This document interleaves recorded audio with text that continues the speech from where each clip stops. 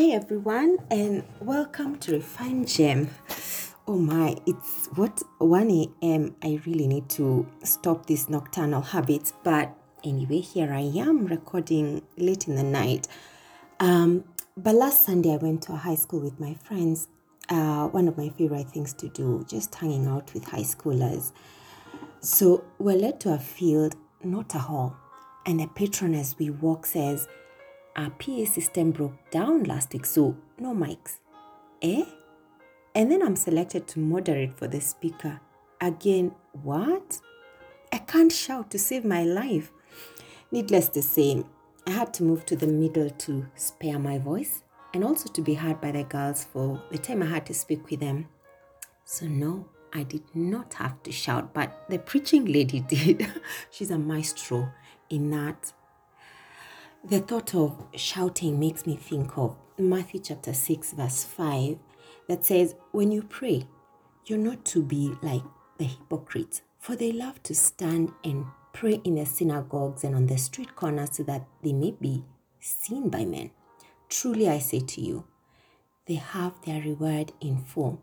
In fact, verse 7 says of the same chapter 6, and when you pray, do not use vain repetitions as the heathen do, for they think that they'll be heard for their many words. So our meditation today is entitled Behind the Scenes, and we reflect on how we should pray and what happens while we're praying.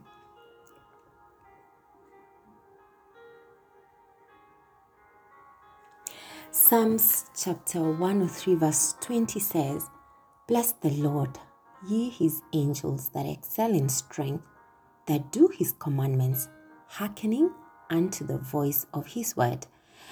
Please pardon my reading this King James Version. I find it so rich and undiluted.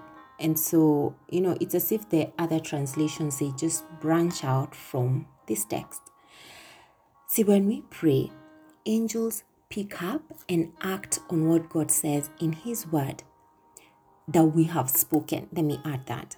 In Acts chapter 12, we see two activities that were happening when Peter was put in prison by Herod. We'll see a demonstration of how God works behind the scenes as we pray. So verse 12 says, now about that time, Herod the king stretched out his hand to harass some from the church. Then he killed James, the brother of John, with a sword.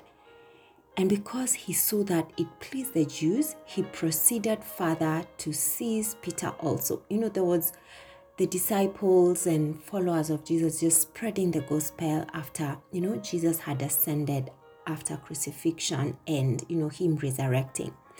So verse 5 we read, Peter was therefore kept in prison, but constant prayer was offered to God for him by the church. And when Herod was about to bring him out, that night, Peter was sleeping bound with two chains between two soldiers, and the guards before the door were keeping the prison. Now behold, an angel of the Lord stood by him, and a light shone in the prison, and he struck Peter on the side and raised him up, saying, arise quickly. And his chains fell off his hands. Then the angel said to him, guard yourself and tie on your sandals. And so he did. And he said to him, put on your garment and follow me. So he went out and followed him and did not know that what was done by the angel was real, but thought he was seeing a vision. When they were past the first and the second guard post, they came to the iron gate that leads to the city, which opened to them of its own accord. Like those automatic doors in buildings. And then they went out and went down one street, and immediately the angel departed from him. In this passage, unknown to the rest of the believers who are praying, a lot was going on in prison. It's so interesting to see how these believers were shocked when God answered. I think they were just praying because it was the right thing to do and what was expected. Peter was to be tried in public the next day. And I know I'm also, often guilty, just like these believers, of, unbelief. None of them believed that Peter had actually showed up at the door. So verse 13, we read, as Peter knocked on the gate, a girl named Rhoda came to answer. When she recognized Peter's voice, because of her gladness, she did not open the gate but ran in and announced that Peter stood before the gate. But they said to her, "You're beside yourself." Yet she kept insisting that it was so. So they said, "It is his angel." From what we read earlier, angels do hearken to the voice of God's word, and why we must always pray. And maybe to add, pray God's word, not blabbering like the heathens or shouting our voices hoarse.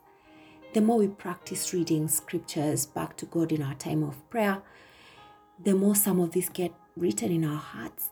And so as we talk to God, angels just pick up on what God is saying in what we're speaking, and they act.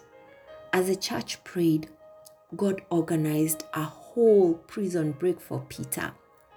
Herod was so livid, as there was no explanation as to how it happened that he executed the guards who were on duty that night. We see something similar in the book of Daniel, in Daniel chapter 10. So Daniel had set aside some time to pray for 21 days. And when the angel finally showed up to deliver his answer, he had this to say in verse 12 to 14. Do not fear, Daniel. For from the first day that you set your heart to understand and to humble yourself before God, your words were heard and have come because of your words. But the prince of the kingdom of Persia withstood me 21 days, and behold, Michael, one of the chief princes, came to help me, for I had been left alone there with the kings of Persia. Now I have come to make you understand what will happen to your people in the latter days, for the vision refers to many days yet to come.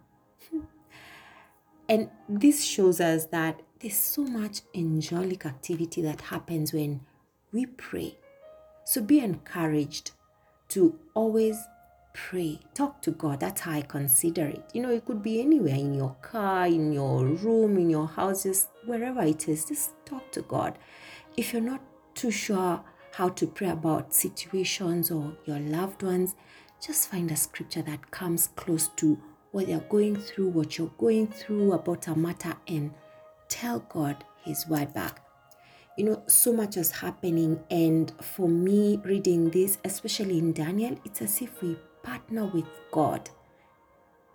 As we pray, it's like we're assisting the angels to fight for us. There's a lot resisting that answer. So as you pray, there's a release of angels just deliver your answer to you.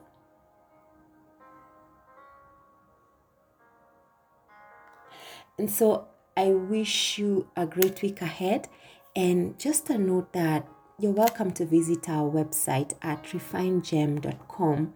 We've recently updated it, and we'll continue to do so in the coming days. And this is with new articles, some of which are sharings from here, but it may just sound like it's fresh when we read it again, because it's just the word of God.